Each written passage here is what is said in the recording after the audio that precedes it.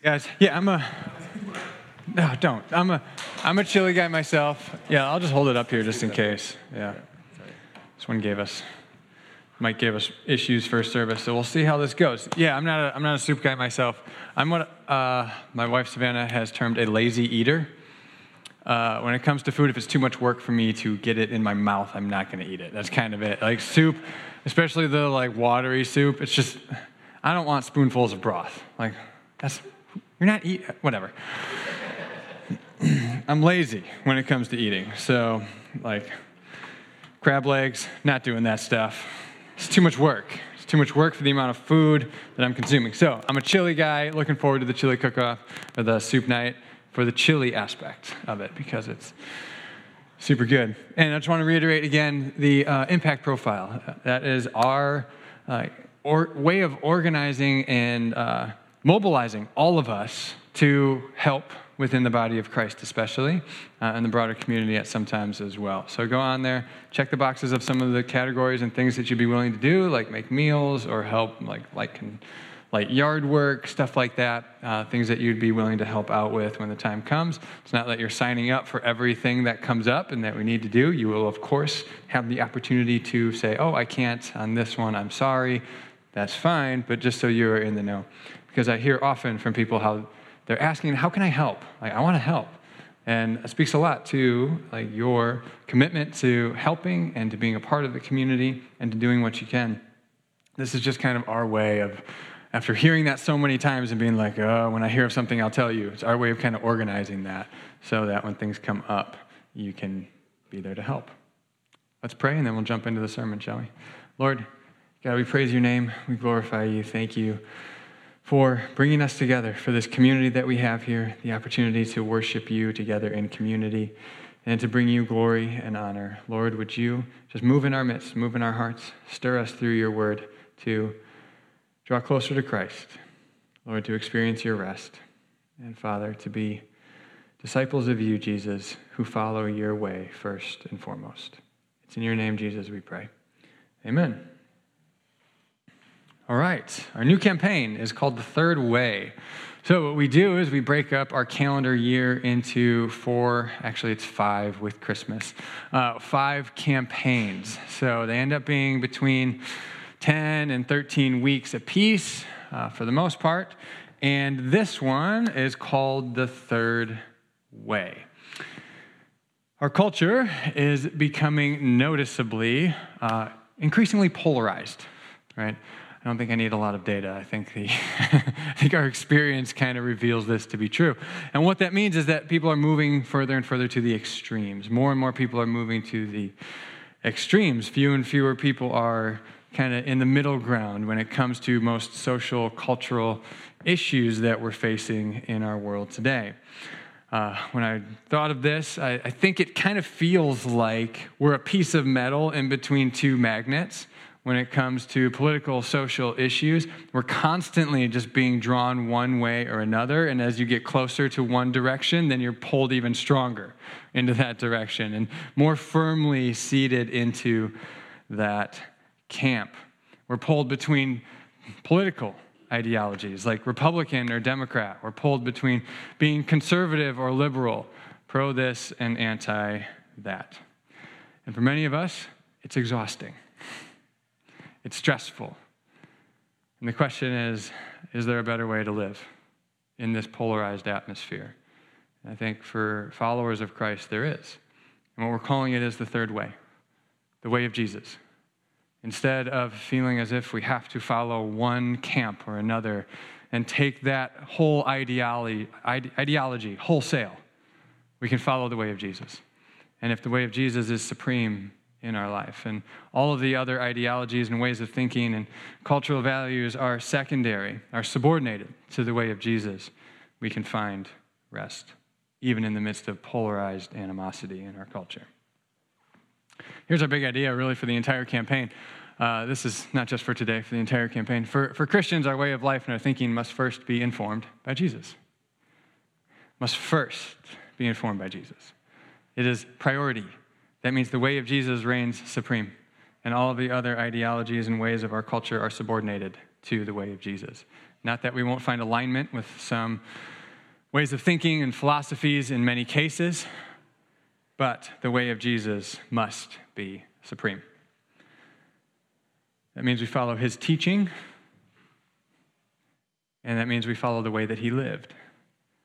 So his character, the actions that we see Jesus doing, his way of life, like withdraw and return, I call it. Jesus often withdrew to lonely places to pray. When was the last time we went to a lonely place to pray and to be alone for an extended period of time? When we're following the way of Jesus, that means following his teaching, but also following his way of life. Now, as I wrote this up, I was like, man, nobody's going to disagree with this, right? Who disagrees? If you're a Christian, you're not going to disagree with this. You're not going to push back on this. You're not going to challenge the idea here. But I think for so many of us, this is our value, that this is what we think we are doing, and this is what we hold true. But then as you get into the world and as you get into your weekly routine, by Wednesday and Thursday and Friday, you have been so inundated with messages, with marketing, with those political text messages that, oh my gosh, they're insane, right? With the ads that you're watching during a football game of people slandering each other and just the awful stuff. It's just like you feel yuck and you just get beat down and kind of dragged one direction or another. And it's not intentional. It's not intentional, but it happens subtly and slowly. One way I think of it is, let me say this first. We have to recognize this first, that we are not just objective, innocent bystanders in this, okay? We are pulled into this polarization and into this ideology and way of living by many factors, not the least of which is our sinful nature. We want to be pulled one way or another so that we can then demonize and hate the other. There's something in us that craves that desires that, if you're honest with yourself, right? So it's in our own sinful nature. But not only that, it's the culture. The culture is pulling us in this direction as well, because these ideologies, these camps want you on board with them and fully devoted to them, right? And then lastly, Satan and his demons are pulling us in this direction and tempting us in this way as well. Okay, so we are not just innocent, objective bystanders who can see this clearly. We have to recognize that, first and foremost, that there's a lot of forces pulling us away from the way of Jesus, away from his way being our primary ideology. And that forces us away from it. Because if we're honest with ourselves, the way of Jesus is the way of loving your enemies. Who wants to do that, right? Innately within yourself. We all agree it's a good virtue and a cool thing to aspire to, but we don't want to do that, right? I even had to take a few years off of playing basketball because I found it difficult for me to love my basketball opponent. And it's a game, right? I would get so into it that, whatever. Football season's coming up. And it's tough. It gets hard for me to love Packers fans. And all of you are wearing your Packers gear just to get me, and it gets me a little bit, all right? This is me sitting on my couch ranting a little bit, okay? But no, this competition and this, my camp against your camp, it's so strong in our culture, and there's so many things pulling us in that direction. But the way of Jesus is to love our enemies, to love our enemies. To pray for those who persecute you. Do we really take seriously Jesus' teaching in the Sermon on the Mount? This week in the devotional, I'm going to ask you to read through the Sermon on the Mount and keep running in the back of your mind our political landscape and our culture war landscape. And say, how does this relate to that? And which one am I following more closely? Because Jesus says things like, blessed are the meek. Do we really believe that meekness is an indication of the blessed life? Jesus says things like, don't worry about tomorrow, but seek first the kingdom of God, and all these things will be added to you. Do we really believe that? In our culture of worry and anxiety and fear, do we as Christians really believe that? There's this national evangelistic campaign that it's called He Gets Us. You may see even some of their ads on TV. They'll probably be playing during the football game. You may see some on social media and stuff. It's this huge evangelistic campaign. And they did a ton of research before they started this campaign. And they did research to see what people who are skeptical to the faith, Christianity, they asked them a bunch of questions about Jesus, about Christians, about Christian doctrine, all that stuff. And what they found is that people who are skeptical to the faith are very pro-Jesus. They're very open to the way of Jesus, but very anti-Christians and anti a lot of Christian doctrines. They have very negative connotations about those things, but when you talk about Jesus, then they're very pro-positive connotations about Jesus.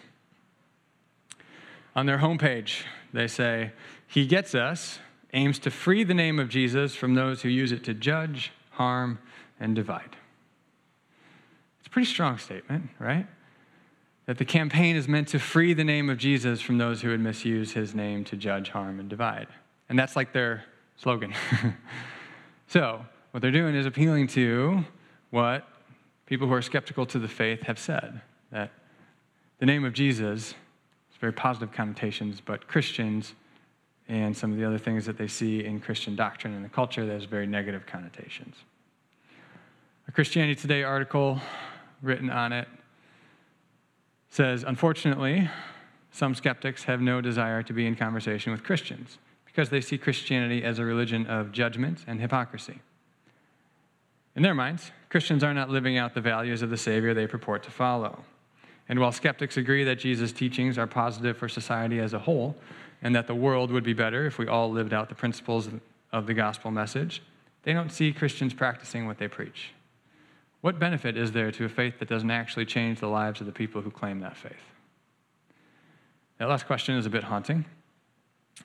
And to be clear, if you tend to be an inquisitive person in general, you read this and you say, well, that's their perspective, right? And all of that stuff aside, that their perspectives may be flawed from one bad encounter with a Christian, or they don't really know what Jesus actually teaches, right? Which is all very possible and probable on some level. All of that stuff aside, bottom line is that they haven't had interactions with Christians that suggest to them that they actually believe the way that Jesus taught.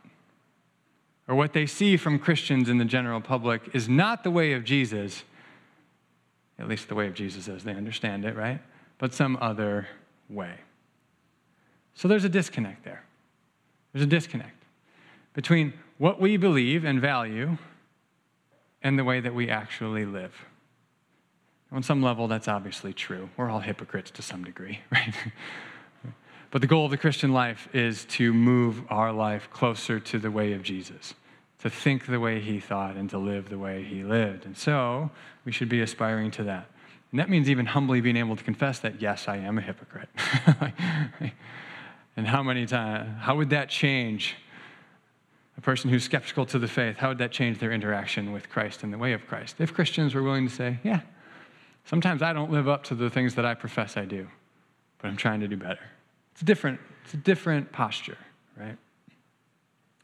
Andy Stanley, he said it in a sermon at one point, and I don't have the exact quote because I heard it in the sermon, but he said skeptics aren't just wondering if they believe what Christians believe. He says they're wondering if Christians actually believe what Christians believe. So that's kind of our question today, is do we actually believe what we say to believe? Enough that it changes our life. What benefit is there to a faith that doesn't actually change the lives of people who claim that faith? Is our life looking more and more like the way of Jesus or not? Brian Zahnd, a pastor, I saw this quote on Twitter yesterday from him. See, Twitter is good for some things. I trash it a lot. It's good for things here and there. He said this, if you follow an ideology, conservatism, progressivism, whateverism, you may be in the way of truth now and then, perhaps even often, but this is not the same thing as following Jesus. At some point, you will have to choose between following your ideology and following Jesus. At some point, there will come into conflict the way of another ideology that you are following and the way of Jesus. And the question is, when that conflict hits, which way will you choose? Will you go the way of Jesus, or will you follow the other ideology? And the key is knowing the way of Jesus so well that when those conflicts arise, you can identify it and follow the way of Christ. So that's what our campaign is largely going to be about.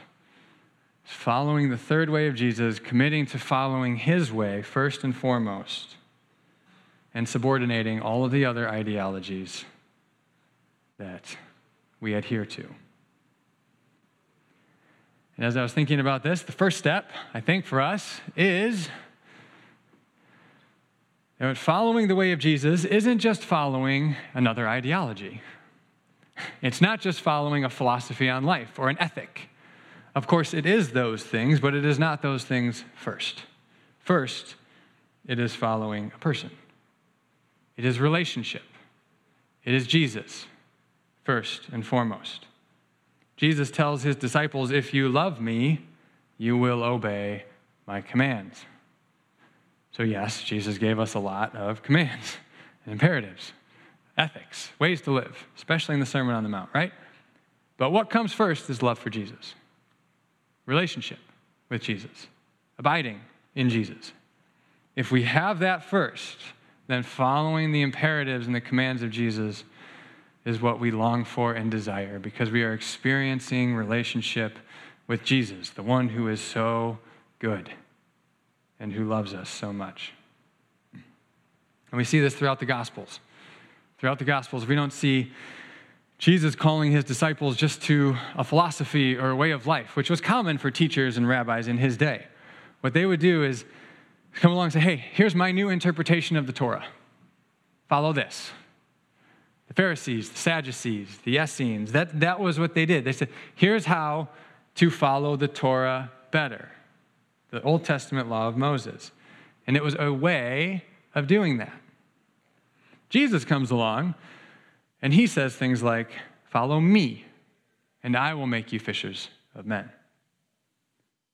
Don't come follow this new ideology that I have, or this new way of interpreting the Torah necessarily. He even says in the Sermon on the Mount, you have heard it said, and then quotes a interpretation of the Torah. And he says, but I say to you. And the question lingering in the back of everybody's mind is like, who are you to reinterpret this stuff for us? To which, as they come to find, as they follow Jesus, oh, he's God. He's the second person of the Trinity who has the authority to teach the Torah right.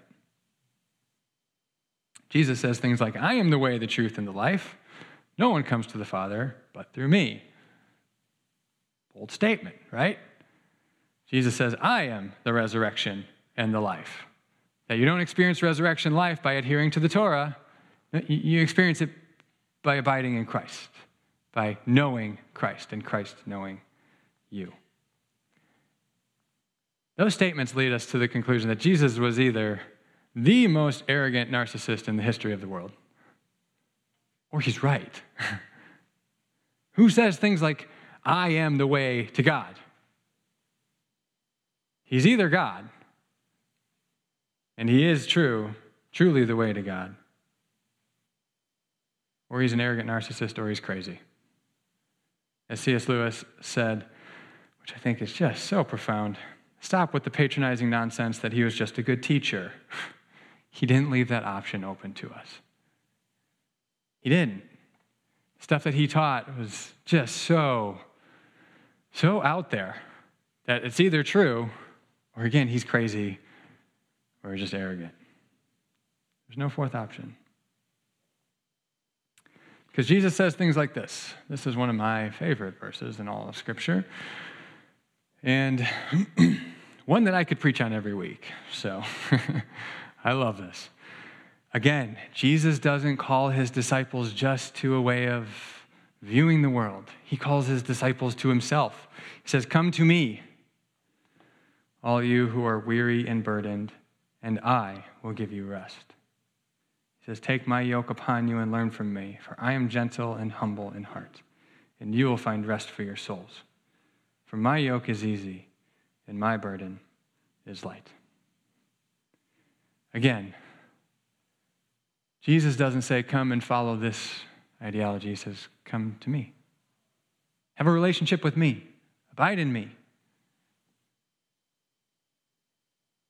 And when he refers to people being weary and burdened and the yoke, what he's referring to is the yoke of the law. And how the law is such a heavy burden on people. Trying to be made right with God by following rules is exhausting. It's a burden that you cannot bear. It's heavy and it will wear you down. And we must remember that the law of Moses, it wasn't just a religious ceremonial law. It wasn't just relegated to your religious sphere of life and your church life and how you worship God. The law of Moses was all-encompassing. It was their social code, their social laws, and it was their moral code of how they were to follow God as well as their religious laws. It was everything.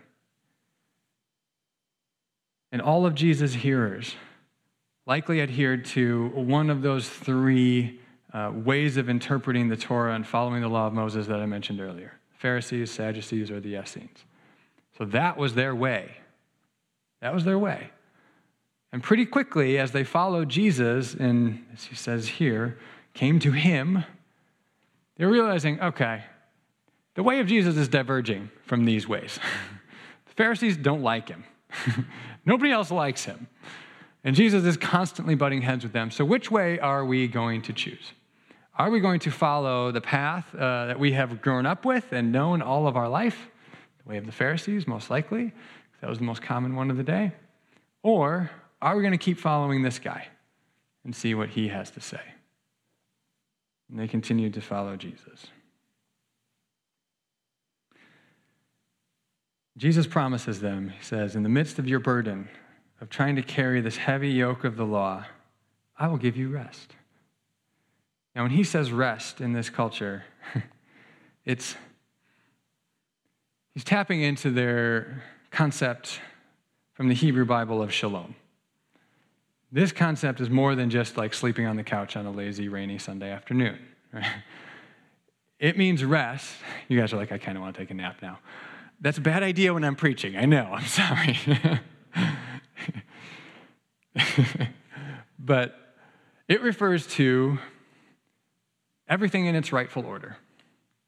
It refers to your relationship with God is in its right order, which Jesus does by dying on the cross and taking our sin upon himself. And so when our faith and trust is in him, then we are justified and made right before God. So we can rest in our relationship with God. We have peace in our relationship with God.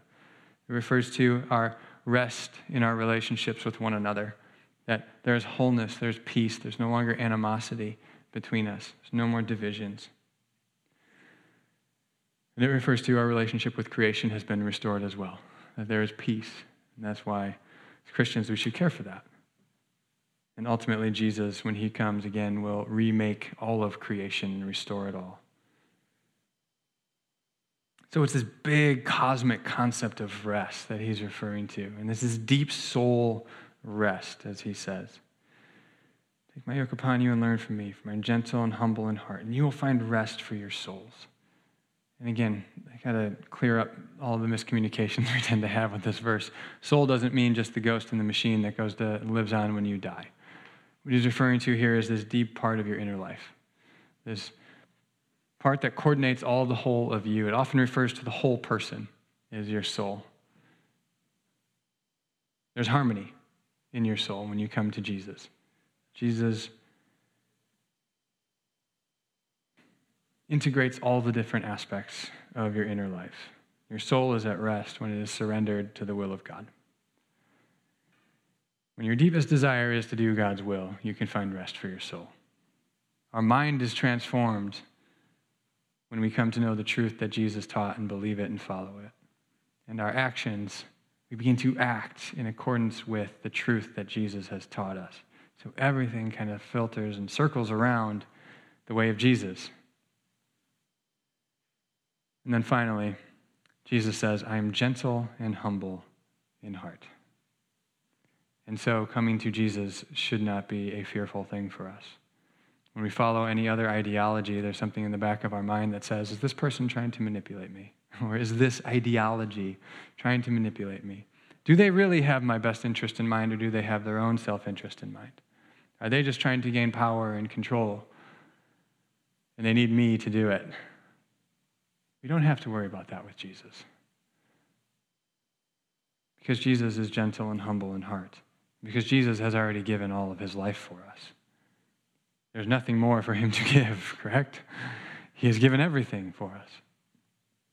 And so we should not fear to surrender all of our life to him, because he has already proven that he has our best interest at heart. And this also doesn't mean that everything in life will come easy for you. It doesn't mean that the chaos will all subside and challenges won't come your way and you'll have perfect health and wealth and everything you desire. It doesn't mean that. What it means is in the midst of the chaos and the struggle of life, you can experience rest for your soul. This is an inner life thing, not just an external environment thing. Band, you guys can come and get set up. Our big idea for today is following Jesus is way better. It's way better. I debated how to write this phrase. I wanted to say following Jesus' way is better. See what I did there? A little clever play on words, no? But what I want to emphasize to you more is the supremacy of the way of Jesus over and against every other ideology. What we're going to do throughout this campaign is kind of look at some of the specific ways in which following the way of Jesus is better, and how that forms our inner life more into the image of Christ. Following the Sermon on the Mount is better. And I want to start here with just,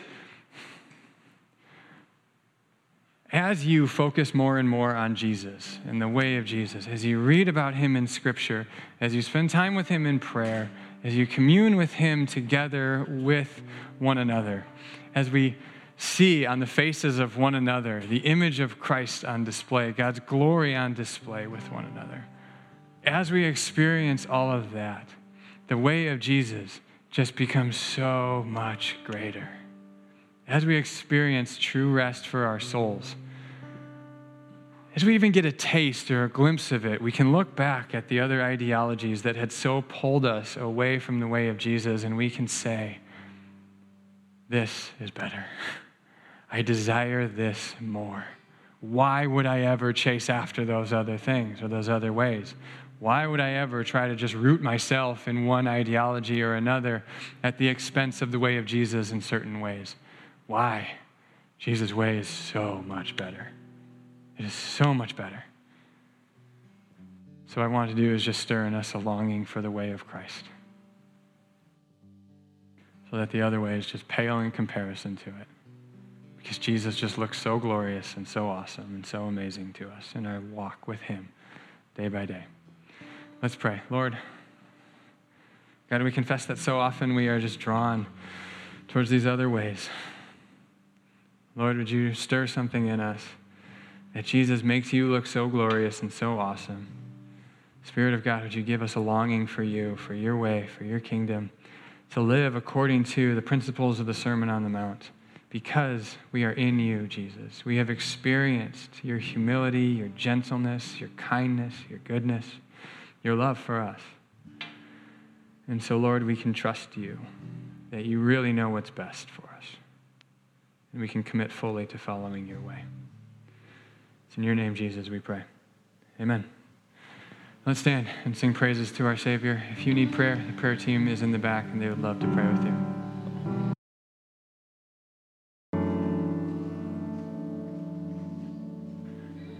Lord, as we were just singing, we confess that you are supreme, that you are King of all creation. And so, Lord, we desire to bring your name glory and honor. Lord, we want to follow your way above all else. Jesus, we thank you for your goodness, for your power, for your love and your compassion. Thank you for the work of the Holy Spirit in us that empowers us and enables us to live this way, despite so many other forces pulling us in opposite directions. Lord, would you strengthen your people? Would you give us clarity of vision to see your way through the weeds, to hear your voice calling us, and to follow you. In your name, Jesus, we pray. Amen. You guys can have a seat for a few moments while we apply the text.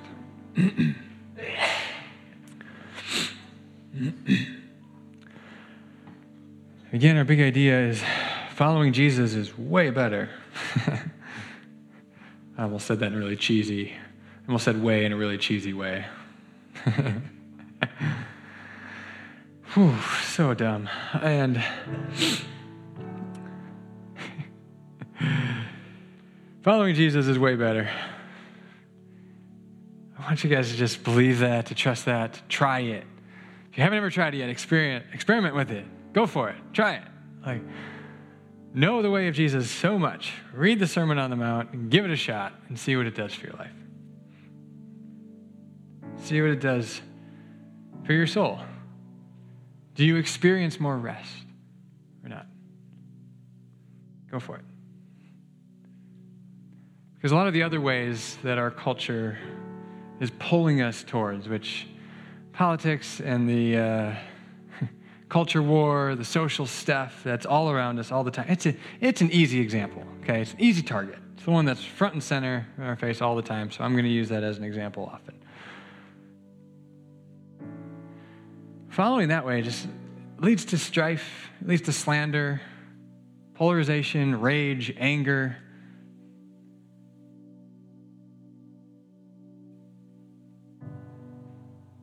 I don't think I've ever heard anybody say, I got really into politics this year.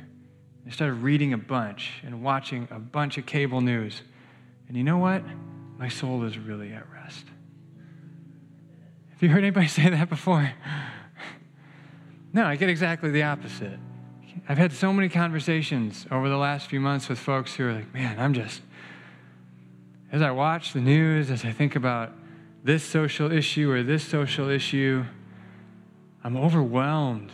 I'm anxious. I'm worried. I'm terrified of global news, of stuff that's happening locally.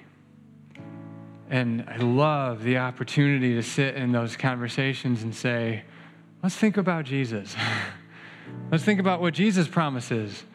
And when he returns and the new creation, let's think about the end and how Jesus is going to win.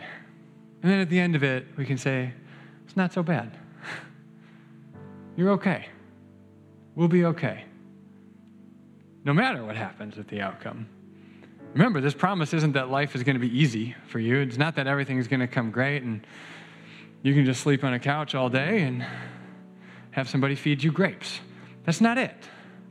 That's not the picture. The picture is in the midst of the chaos and craziness, our inner life can have peace and rest. When we come to Jesus. I read this book last year. It's called The Burden is Light by Jon Tyson. He's a pastor out in New York. And obviously the title, The Burden is Light, is referring to the text that we read today. And how Jesus promises that when we come to him, his burden is light. And his burden is light precisely because he's helping us carry it, right? A yoke is two things, and Jesus is carrying it with us and for us, right? So the burden is light. Following Jesus' way is light, and it gives us rest for our soul. And what he does, the chapter titles, which I'm going to put up here in just a moment, all the chapter titles are what happens to our inner life when we follow another way, and what happens to our inner life when we follow the way of Christ. And when we follow the way of Christ, we can exchange the first for the second. And in doing so, we find rest. So here's the first list. We're following another way. It produces within us comparison. We compare ourselves to others and value and judge our value on how we compare to others. Competition. Someone pointed out to me at the end of first service that we're doing the soup competition. And they're like, I don't know if that meant, it's lighthearted, it's friendly, it's fun. That's not what he's talking about, okay? If you go to this level of depravity in the soup competition, let's talk, all right? We got issues, man. But my chili, we're constantly feeling like we need to one-up somebody else, right? That leads to a distorted soul. Control. We have to control people. We have to control the way they think. We have to control what they do. And it leads us to do some pretty awful stuff. And there are other ideologies in the world that just want to control you. And they'll do so by acquiring power by any means necessary. Cursing instead of blessing, which is the next one, not like swear words. He's talking about cursing, like slander is what we would think of, is just being, you get it. Complacency, judgment, pride, and distraction. Now, again, it's an easy target. Think of our political discourse today. It's a lot of those. A lot of these characterize our political discourse. Comparison, competition, control, cursing, slander, judgment, pride. We see those way more in our political and social landscape. And then generally in our culture, we see complacency of so many folks who just want to do something to change the world, but don't know where to start, or try to do so by tweeting something. And it's like, that's not, They're looking for a path. They're looking for something to lead them, some purpose to drive them. And then distraction. That's probably the biggest one in our culture today, is just we distract ourselves into spiritual oblivion. We don't even know we're doing it, but we don't have any deep thoughts.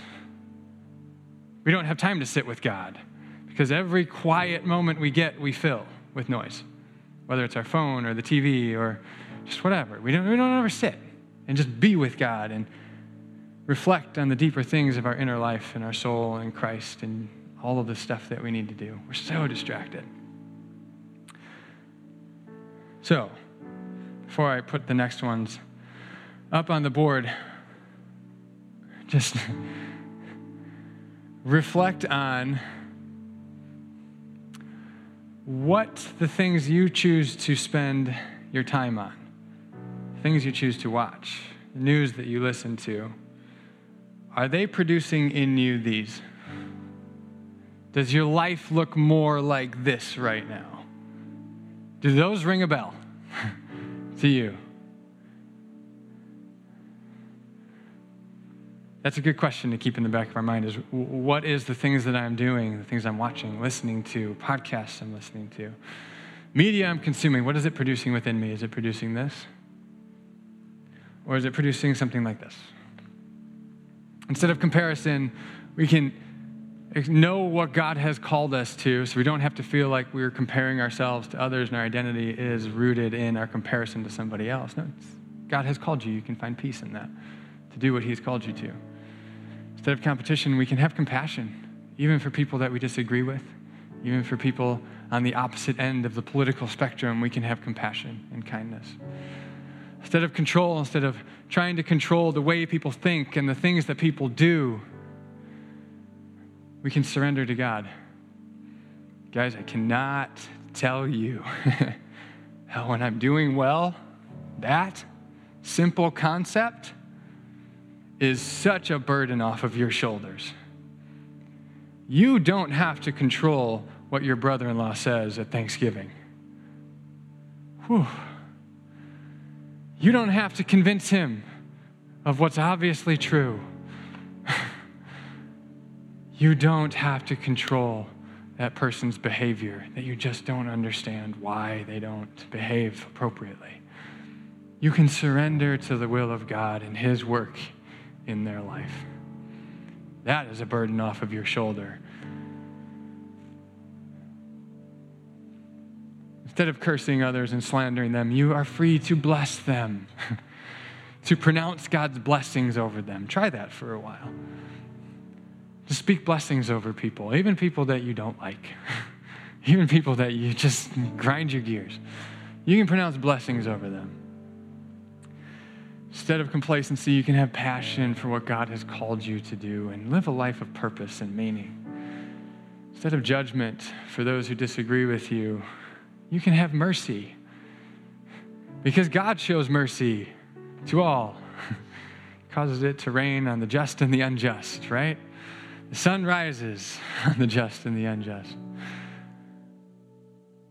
You can have humility like Jesus, who is kind and humble in heart. And that's another big burden off your shoulders when you don't think too much of yourself. And you can be okay with being humiliated sometimes and being wrong. It's all right. Instead of distraction, you can be present with people when you're following the way of Jesus because you value and you cherish the person that's sitting across from you. This, when we follow the way of Jesus, produces these things within you. And so we ask ourselves, what the things that we're consuming, the things that we're doing with our time, what is it producing in us? Is it producing more of the things on the right or the things on the left?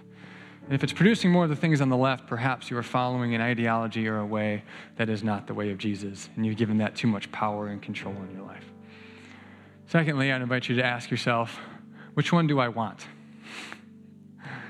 It's another important question, because if we're honest with ourselves and we look at this and we say, you know what, I want to control people.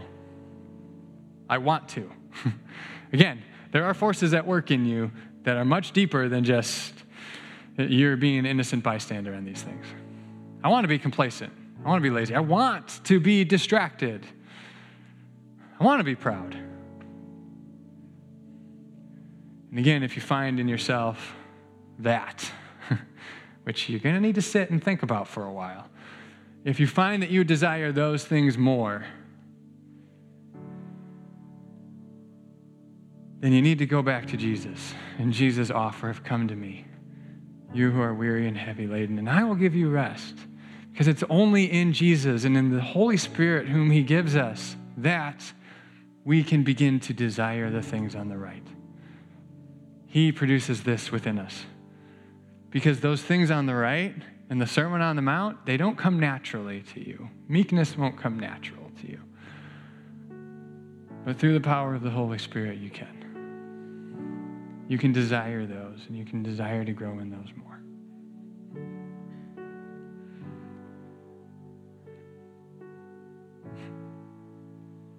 And so Jesus' offer is the same to us. Come to me. If you find yourself looking more like the category on the left than the category on the right, come to Jesus. Set your eyes on Jesus. Because his is the way of rest.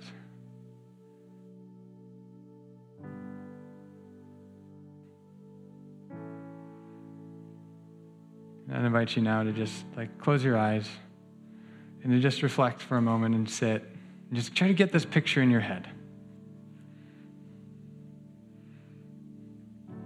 of you actively following Jesus.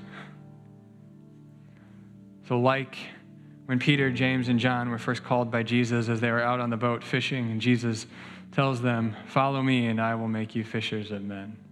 And they left everything immediately and followed him. Imagine that being you. Following close on the heels of Jesus. Wherever he goes, you go. When he speaks, you listen. There's other paths all around you. There's other ideologies. There's other roads that you can take, but you're sticking close on the heels of Jesus.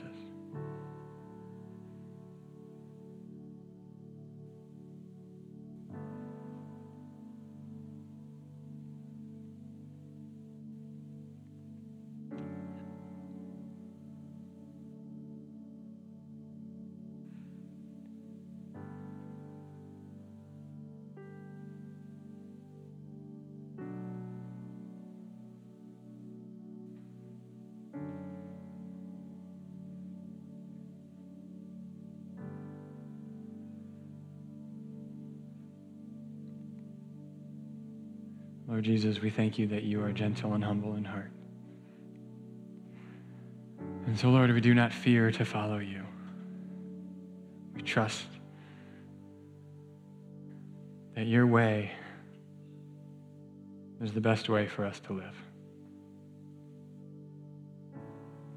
And Lord, we want to follow your way wholeheartedly. So Jesus, teach us. Teach us what is true.